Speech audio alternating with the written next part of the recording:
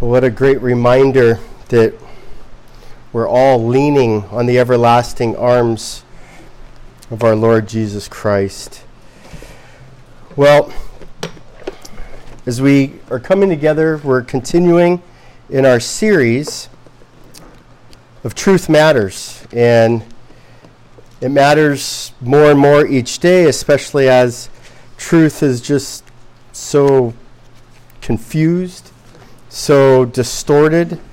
We live in an era where I'm hearing more and more all the time statements like, well, that's your fact. It's like, I thought a fact was a fact. But I guess not. And so we've been talking a lot about progressive Christianity. And progressive Christianity has really a bigger kind of overarching concept. You don't usually hear churches, say that the Church of Progressive Christianity, Ravensdale. It's not done like that. That's why it's so tricky. It's embedded in the teaching. It's embedded in the music. It's embedded in the philosophy behind the teaching. And so what we're trying to do is draw that out with this series and really be more pointed. And as we've mentioned before, the goal is not to be political, although these issues have become political and they've become entrenched in the church. And that's our concern. Our concern is how the political has now moved into the church. And let's be crystal clear. The teaching, our beliefs, all should emanate from the Word of God. Not from a person, not from a political party, not from a denomination, not from a tradition. It's God's Word. And so if God says it's so, then it's so. And that's our goal and desire. Well, one of the great threats that we see in Christianity right now, especially in the progressive Christian movement, is, and it's not new, in fact, it's got a label, and again, most people don't use it, but it's called the seeker-friendly movement. And the seeker-friendly movement is well-intentioned. It's well-intentioned. The idea and the premise is a desire and a devotion to save the lost. That should be our desire. That is a Christian desire to seek and save those who are lost, who don't know the gospel. The problem is there's two key components where they've failed miserably. One is, well, in order to sell the gospel, they're selling a soft-serve gospel. Right? It's a half gospel. It's a gospel that doesn't include things like sin or repent or hell. And so it's an unbiblical gospel. It's a half-truth, which makes it a whole lie. Again, we don't get to pick and choose what we want to from God's Word. That's not for us to decide. And so we have a concern. We have a legitimate concern that there's a fake gospel, which means fake teaching, which means fake churches. And we're seeing these churches grow and explode, and basically the more you tickle people's ear and tell them that there's not a problem, then the faster and the bigger the church grows. They don't have to repent. They don't have to change. They don't have to conform. They don't have to obey. Well, who doesn't want to join that kind of club? And so we're going to look at this idea of seeker-friendly or easy believism. And again, just for clarification, it is easy to believe. It is simple to become a Christian. Confess with your mouth and believe in your heart. It's easy. There's not 10 steps, right? It's all right. There's not 10 steps. There's not, a process other than genuine faith. It's easy. But let's not confuse that with there's no elements to it. And yes, we don't want to be the seeker-unfriendly church, right? That's not our goal at all. But we have to be honest. We have to be true. We want to emulate our Lord and Savior Jesus Christ, who came to seek and save the lost. But we can't be so desperate that we just water down our beliefs, water down Christianity to where it's just some version of what the outside world would choose and want. A better way to label it would be a cheap grace. It's just taking grace for granted. We have our concepts. Look, God loves. Yes, God loves. God loves everybody. But God has standards. God has judgment, right? There is judgment. There is hell. And so we don't get to change God's standards or his rules. It's not my standards or rules. I didn't create or invent these rules. They're not like, it's not because I grew up a certain way and wanted to, just teach people what I believe. No, we go to the Word. And if the Word says stealing's wrong, guess what? Stealing's wrong. If the Word says gossip is sin, then the gossip is sin. The Word says fornication sin, then fornication sin. Doesn't matter what year it is, doesn't matter what city, doesn't matter what culture. We don't get to dictate that. And so we're called to obedience. If you love me, Jesus says, then you keep my commandments. There are commandments. There are rules. But how does this work together? One of the things that we see in the progressive Christian movement, especially within the churches, it's very political. It's very political. In fact, it's just another form of the ultimate virtue signal, right? The ultimate virtue signal is in the Christian world is to run around and we want everybody saved. Well, I hope that's our goal. I hope that's our desire. I hope it's not our desire to judge, to be unmerciful. May it never be that that's the way we think. But with that being said, again, there are standards. And so just saying that we want everybody saved doesn't speak to, well, what about the dangers? Yes, we like to talk about heaven, but do we talk about the danger of hell? Do we put up the warning signs of caution? Do not go this way. Do not touch. Do not taste. Do not do. Because that's all part of it. I wanted to fly through, and I do mean fly through, but just some reminders of what God's Word says. Again, when we're talking about these things, I want you to have a clear picture of, well, this is what God's standard is. This is what sin is. Proverbs 6, there are 6 things which the Lord hates. This is what the Lord hates. These are an abomination. Haughty eyes, lying tongue, hands that shed innocent blood, a heart that devises wicked plans, feet that run rapidly to evil, a false witness who utters lies, and one who spreads strife among his brothers. Now, I venture to say that everyone in this room has broken one of those sins that God hates and is an abomination. You might notice some of the sins that aren't in that list. We go to Romans, excuse me. Romans 1 talks about things that are of a depraved mind, not proper. Romans 1:29, being filled with unrighteousness, wickedness, greed, evil, full of envy, murder, strife, deceit, malice, gossips, slanderers, haters of God, insolent, arrogant, boastful, inventors of evil, disobedient to parents, without understanding, untrustworthy, unloving, and unmerciful. These too are sins. We look at Colossians.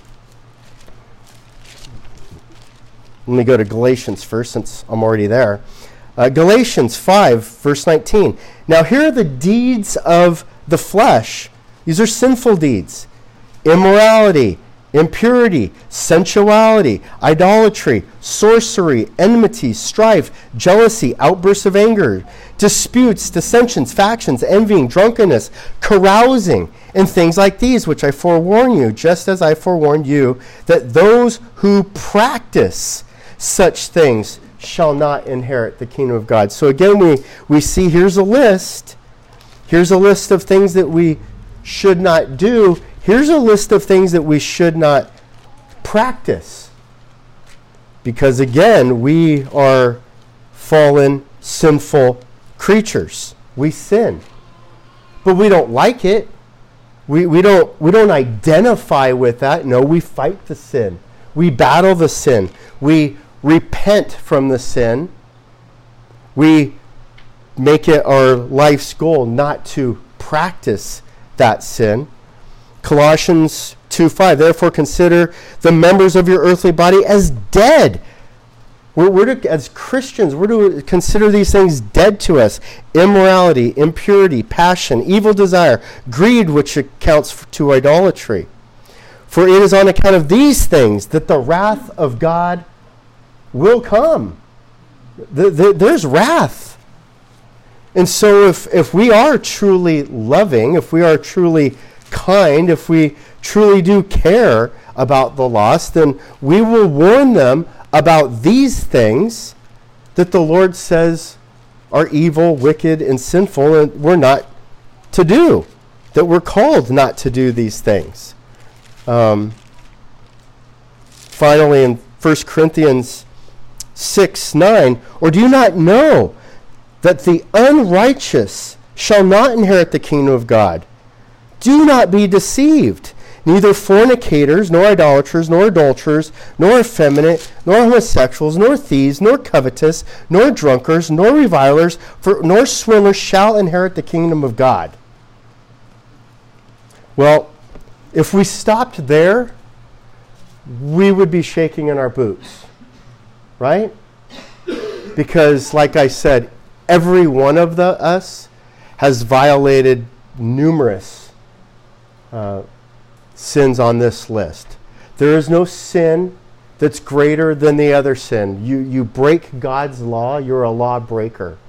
You require payment and atonement for that sin. And so we've got to get out of our minds that there's some like boogeyman sin out there that trumps all sins. But we also have to get out of our mind that we just forget it or blow it off. I was looking at a quarter, but it's kind of small, and I didn't think your old eyes could see, because I know mine couldn't. But I was thinking of a coin. And so, I just read you like this list, right, of law. Like, that's the law. That is what God's word says. But there's another side to the coin, isn't there? For by grace we've been saved through faith, and it's a gift of God.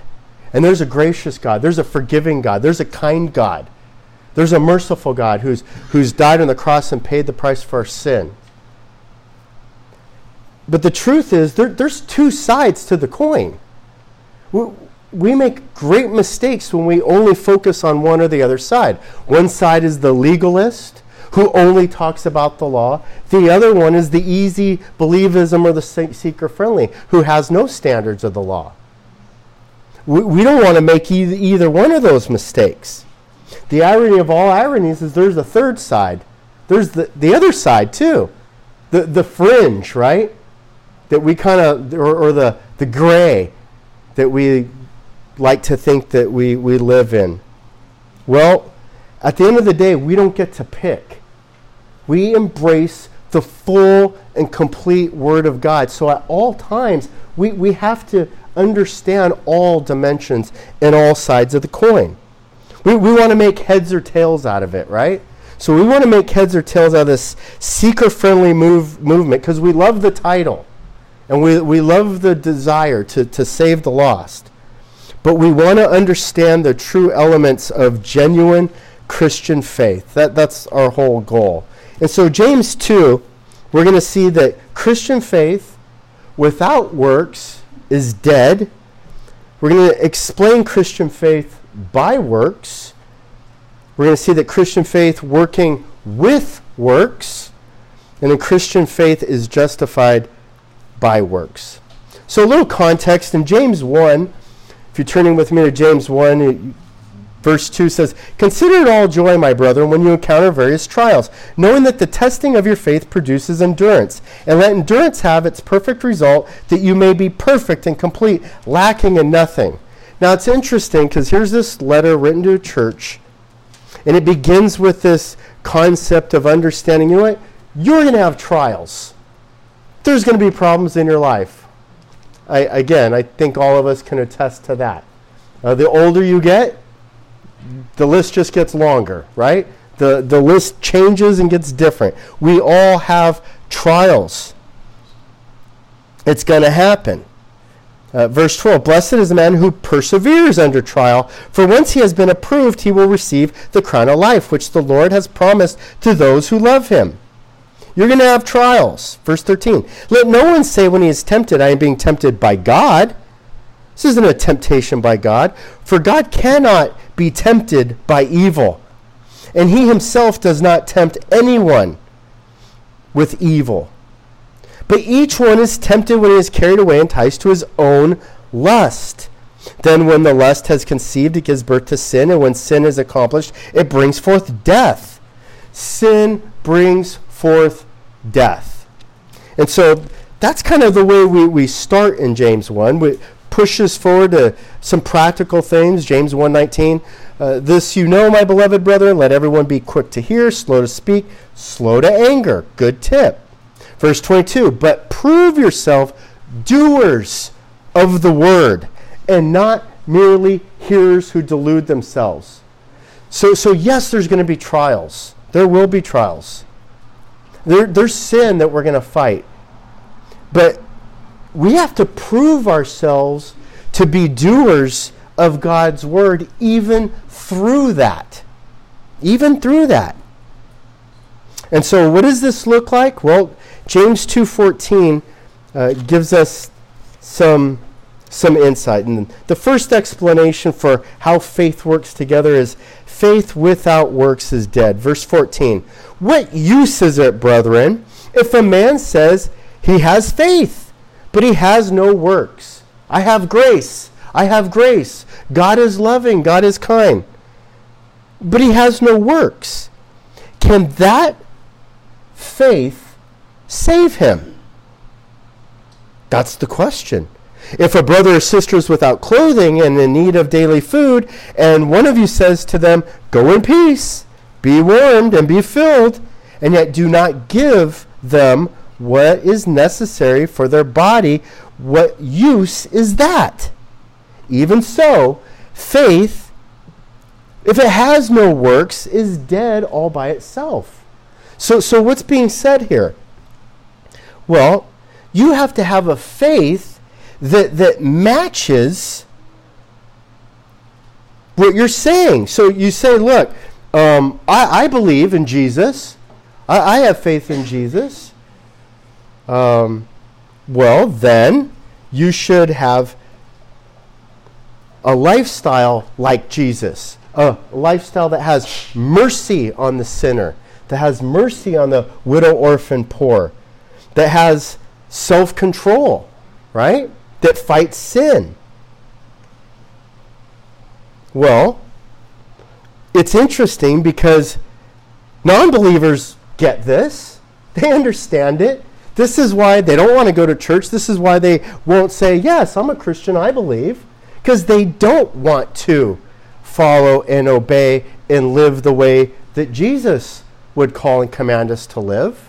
Just ask them. See, but we get afraid, right? We're so desperate that they become a Christian, but we don't ask them the basic questions. Why aren't you a Christian? That's a simple question. Why don't you believe? Why don't you want to follow the Bible? And then just quiet and listen. They will be honest with you. They're more honest than we are. We have to be more honest. We have to actually live it out. We say we love Jesus. We say we love the lost, but what do? Do we do anything about it? And that's where the rubber meets the road, verse 15. And here's just a quick example. You say you love Jesus, but you step over people who are in need. And I'm talking about real need. I'm not talking about people who've chosen a lifestyle. And even in that, you're supposed to have compassion and mercy. Instead of saying, yes, just go in peace, my brother. I mean, you can hear the mockery in this verse. And so the statement then is, well, you can say you have faith, but if there's no works, if there's no action behind it, when was the last time you shared the gospel with somebody who doesn't know Jesus? When was the last time you laid that out to your neighbor, to your family, to somebody at church? And I don't mean in a judgmental way, in a compassionate way. And again, by just asking simple questions. Why aren't you a Christian? Just simple question. Well, genuine faith in Matthew 7 reminds us, genuine faith has fruit. See, we should be able to see some bearing of fruit. Some bearing of fruit. So if we say we care about the poor, then what are you doing about the poor? If we say we care about the sinner, what are you doing about the sinner? Are you living out all the sides of the coin, or just one side? You just focus on one side. And remember, neither side in and of itself is the right side. It's all sides. And so a second explanation that we see here is faith by my works. Faith by my works. Because the question is, well, how does this work? Verse 18. But if someone may say, well, look, you have faith. I have works. Show me your faith without works, and I'll show you my faith by my works. Right? So here's the argument. Okay, look. You're a doer. I'm a prayer. I just pray about it, or I just keep it to myself. You're more showy than I am. Either way, we're both doing good. We're both doing good. Verse 19 takes a different turn. You believe that God is one. You do well. So now it gets into kind of the theological side. Well, it's actually more about what you believe doctrinally than kind of what you do. Where's your doctrine? What are your creeds of confession? What's your theology on God and Jesus and end times? And let's get deep here. God is one. That's the Trinity, right? That's a triune statement. That's a theological statement. The response here is, hey, great. Good for you.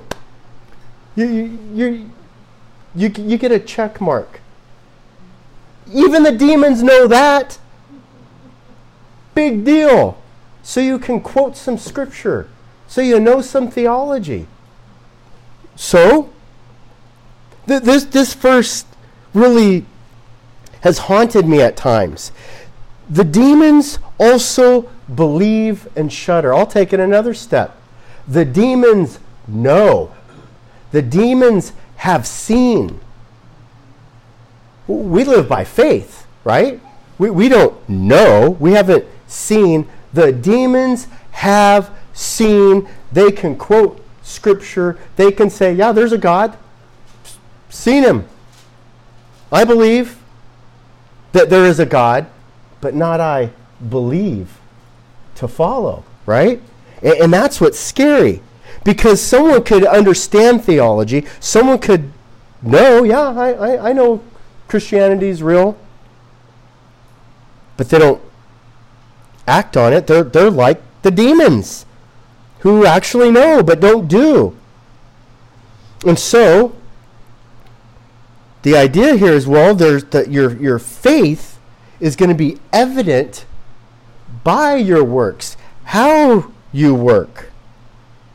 Well, the first question we might want to ask is, well, what comes first, the chicken or the egg? Right?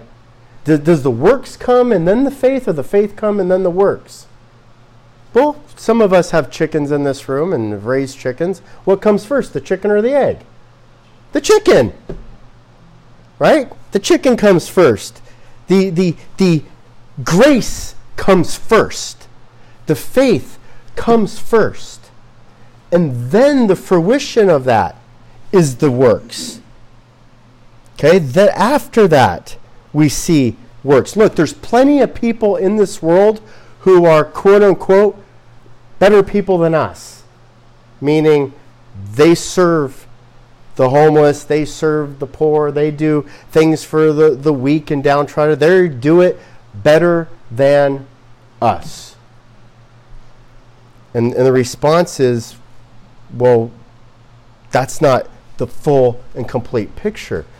It's faith and works together. Just doing the works doesn't mean anything if you don't have the faith. Just having the faith doesn't mean anything if you don't complement that with the works. So we're supposed to have a response, right? The cause is grace. The effect is the works or the fruit. So if we're truly, genuinely followers of Christ, then we're going to have hearts that are thankful and grateful. Hearts that are looking to have a purpose of glorifying God. 1 Corinthians 10:31. We're going to have a sense of duty and obligation. John 14:15. If you love me, you will obey me. We will have a sense of surrendering our self and bowing the knee before the throne of God and following Jesus, denying ourselves, picking up our cross and following Him.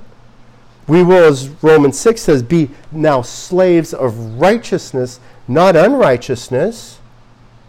See, that's the effect of grace.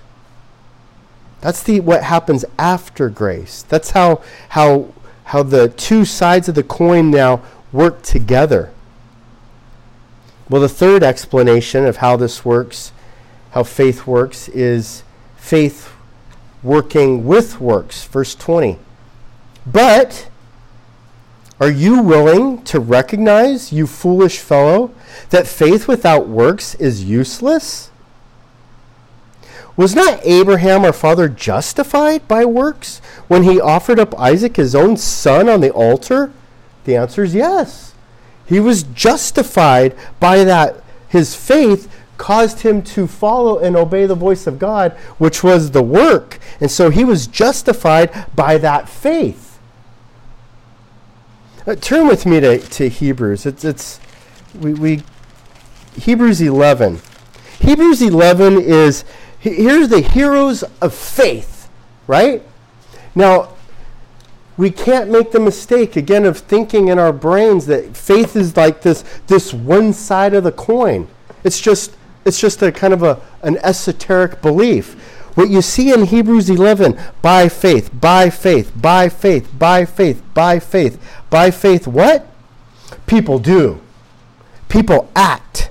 People live in response. Verse 8, by faith, Abraham, when he was called, obeyed by going out to the place which he was to receive for an inheritance, and he went out not knowing where he was going. You see how it works together, faith working together with the doing. With the doing. We see again in verse 17, by faith, Abraham, when he was tested, offered up Isaac. And he who had received the promises was offering up his only begotten son. It was he to whom it was said, in Isaac your descendants shall be called. See, Isaac was rendered righteous because of this action. He was justified by faith. You see how that becomes one statement put together? So faith functions and operates together. It's like a car without a battery. You got this big old expensive car worth $100,000, and if that little battery isn't connected, guess what? It's not going anywhere. You know, you can bake without yeast, right? It's not going to work. We need these things working together. And I like the statement, you foolish one. You foolish one. See, we studied this in Romans 1. In our desperation to suppress the truth, we become futile in speculations to anything. We become foolish. We think we're wise, but we're actually foolish. We get into these theological discussions. Well, and this was a key theological debate since the days of Martin Luther. Martin Luther preached James 3 or James 2. Faith without works is dead. And they wanted to stone him for heresy. Why? Because you're teaching works righteousness. Right? That you have to earn your way into heaven. No.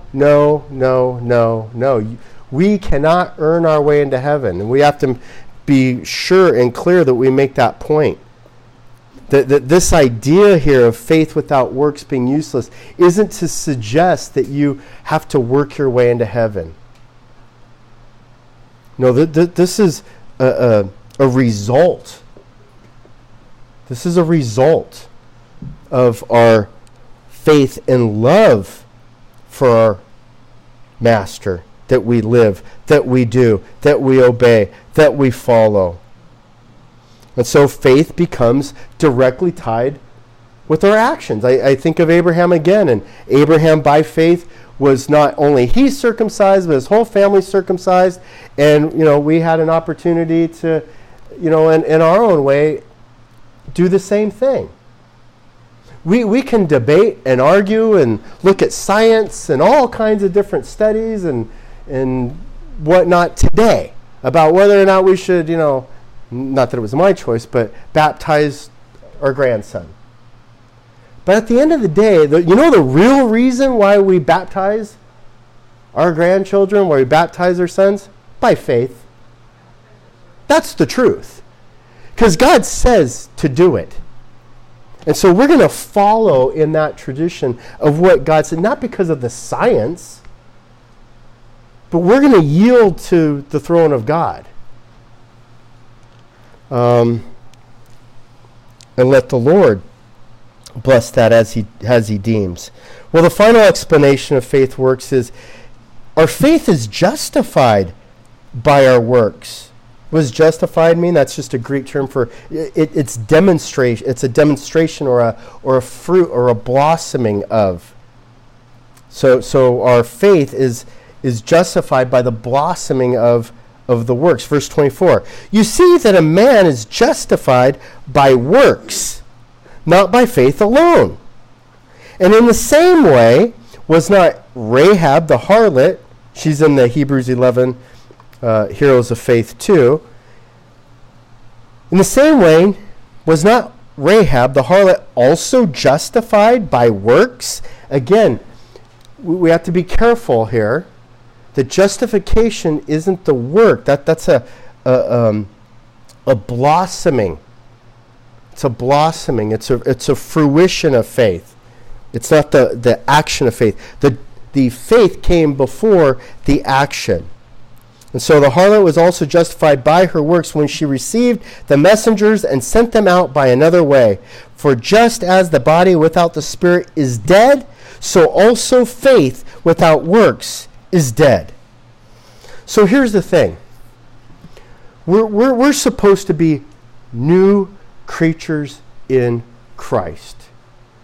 We identify with Jesus now. We identify with Christ. We don't identify with the past. We don't identify with who we were. See, that's one of the cardinal sins that we see in this progressive movement. Is it's so filled with the psychology of the world. The psychology of the world that constantly wants to look back. What happened to you when you were 8 years old? That's why you're a sinner today. What did your mommy or daddy do? That's why you're a sinner today.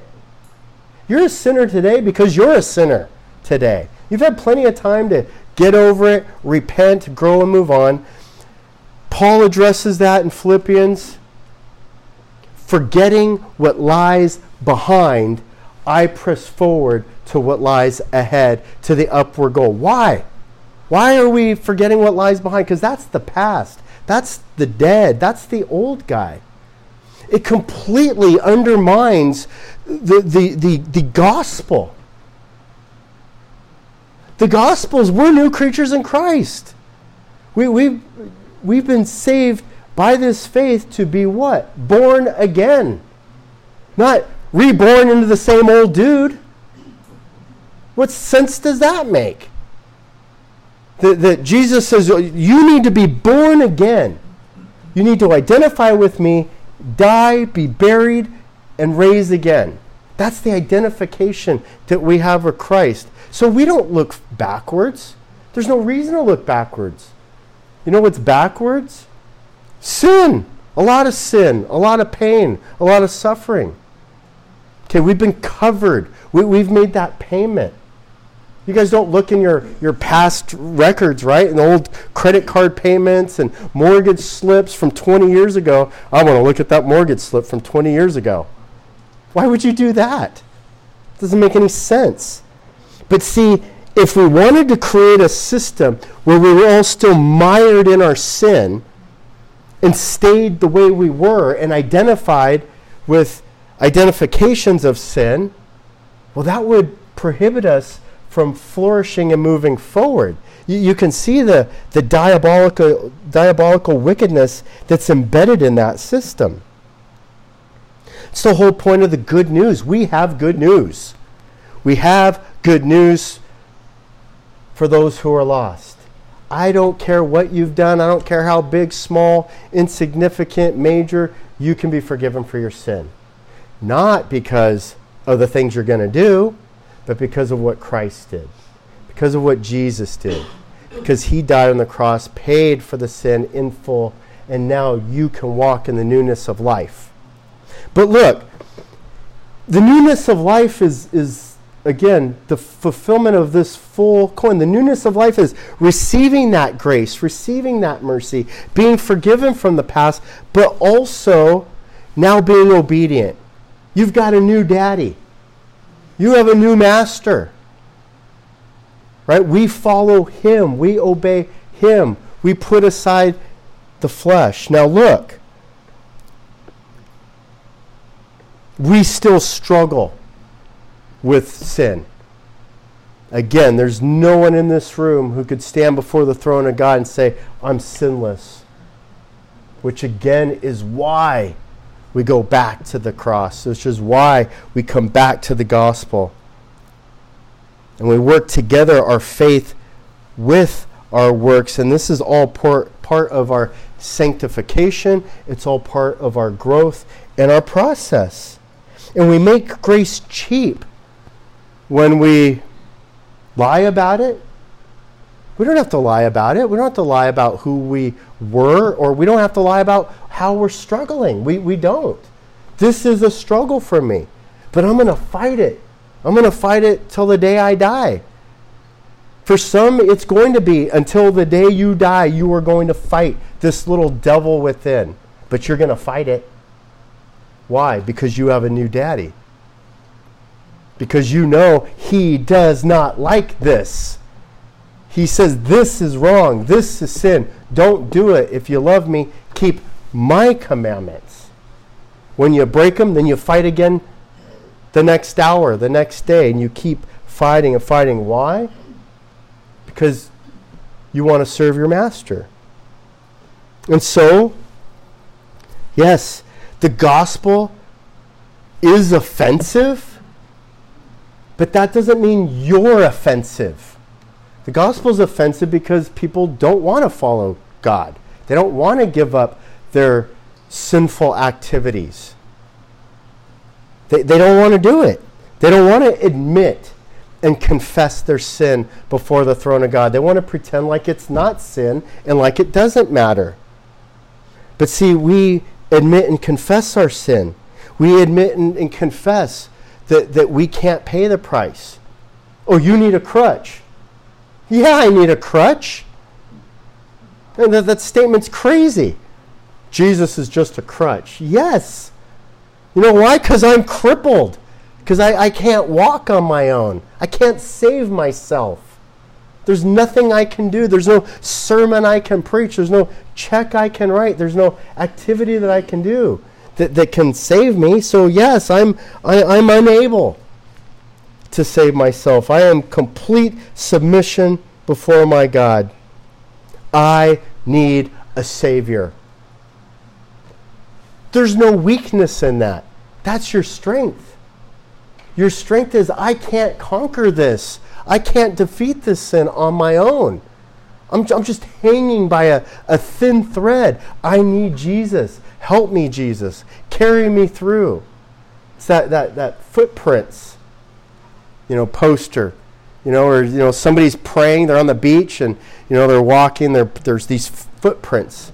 And they're praying about this problem in their life. And Lord, I look back and where were you? Where were you in my time of need, in my time of desperation? And the response is, those aren't your footprints. Those are Jesus' footprints carrying you.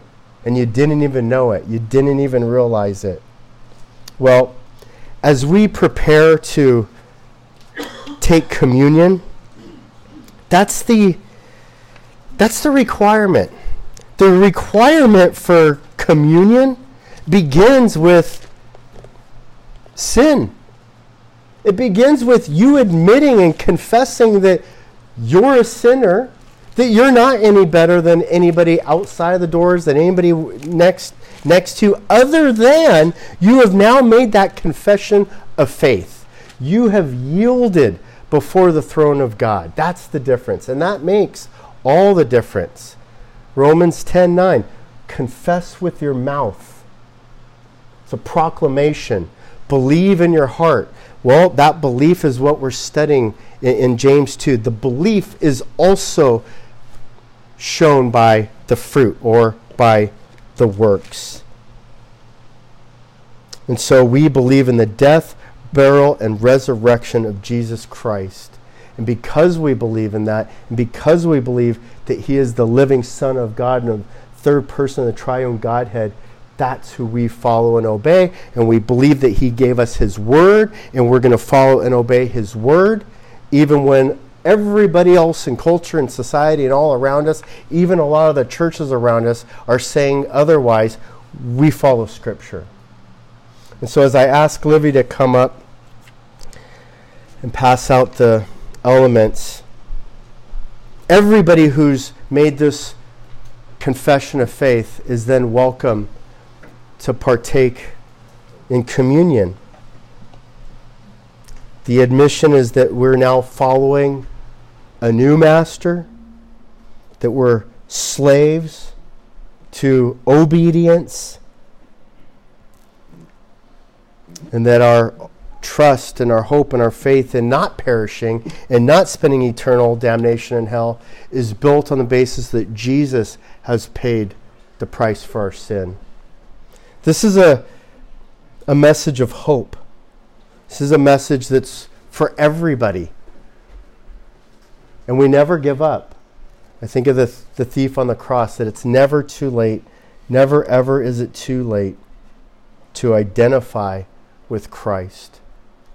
And so as we meditate on the element here, this is the body of Christ that it's representing. And we're identifying with Christ, not ourselves, not our family, not our denomination, with Christ. So think about that.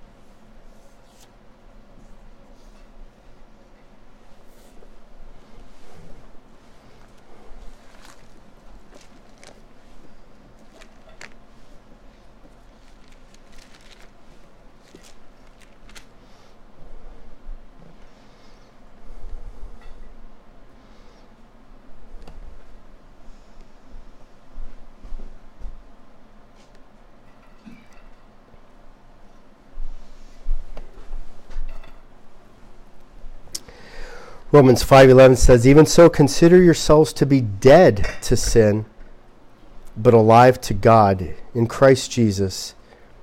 Therefore, do not let sin reign in your mortal body, that you should obey its lust. And do not go on presenting the members of your body to sin as instruments of unrighteousness, but present yourselves to God as those alive from the dead, and your members as instruments of righteousness to God." It's by faith that we come before the throne of God. It's by faith that we are able to present ourselves now as slaves of righteousness, as instruments, as tools. Verse 14 says, "For sin shall not be master over you. For you're not under the law, but under grace. What shall we say then? Shall we sin because we are not under the law, but under grace? May it never be. Do you not know that when you present yourselves to someone as slaves for obedience, you are slave of the one whom you obey, either of sin resulting in death or of obedience resulting in righteousness?" When we celebrate communion, again, we're not celebrating this because we've reached a state of perfection. We have not. But we have decided to become slaves of obedience. We have decided to put our allegiance with the Lord, who is also our Savior. And that's part of that coin, right? We often present and talk about Jesus as the Savior. And he is the Savior, but he's also the Lord. Consider that as part of your identification.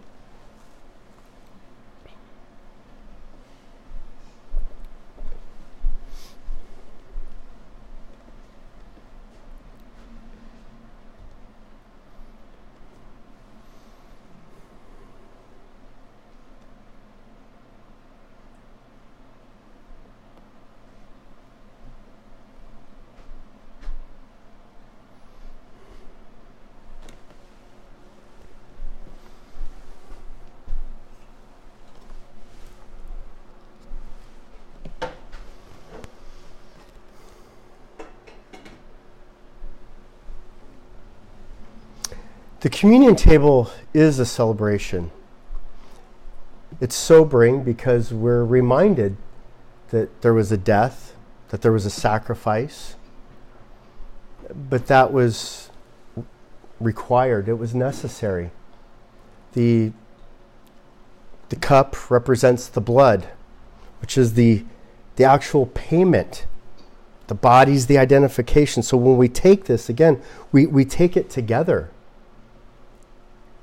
But we do that because we have great news that we've been forgiven of our sin. And we have even better news that we can walk out the doors and share this with others. And share the good news, share the great news that sin can be forgiven. But we can't hide from the fact that there should be a change of life. There will be a change of life. And you can't continue serving the old master. And so we give the complete and full gospel. And so when we take communion, we're identifying with our confession of faith. And so take the bread in remembrance of Christ's body.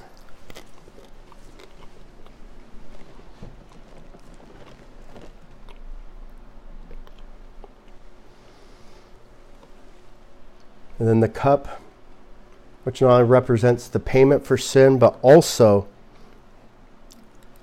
the banquet celebration. We rejoice and we celebrate and we give thanks. In Jesus' name. Lord, thank you for the cross. Thank you for your mercy. And thank you for your word that reminds us that faith without works is dead. It's useless. It's not real. And so, Lord, we can always look at ourselves in the mirror.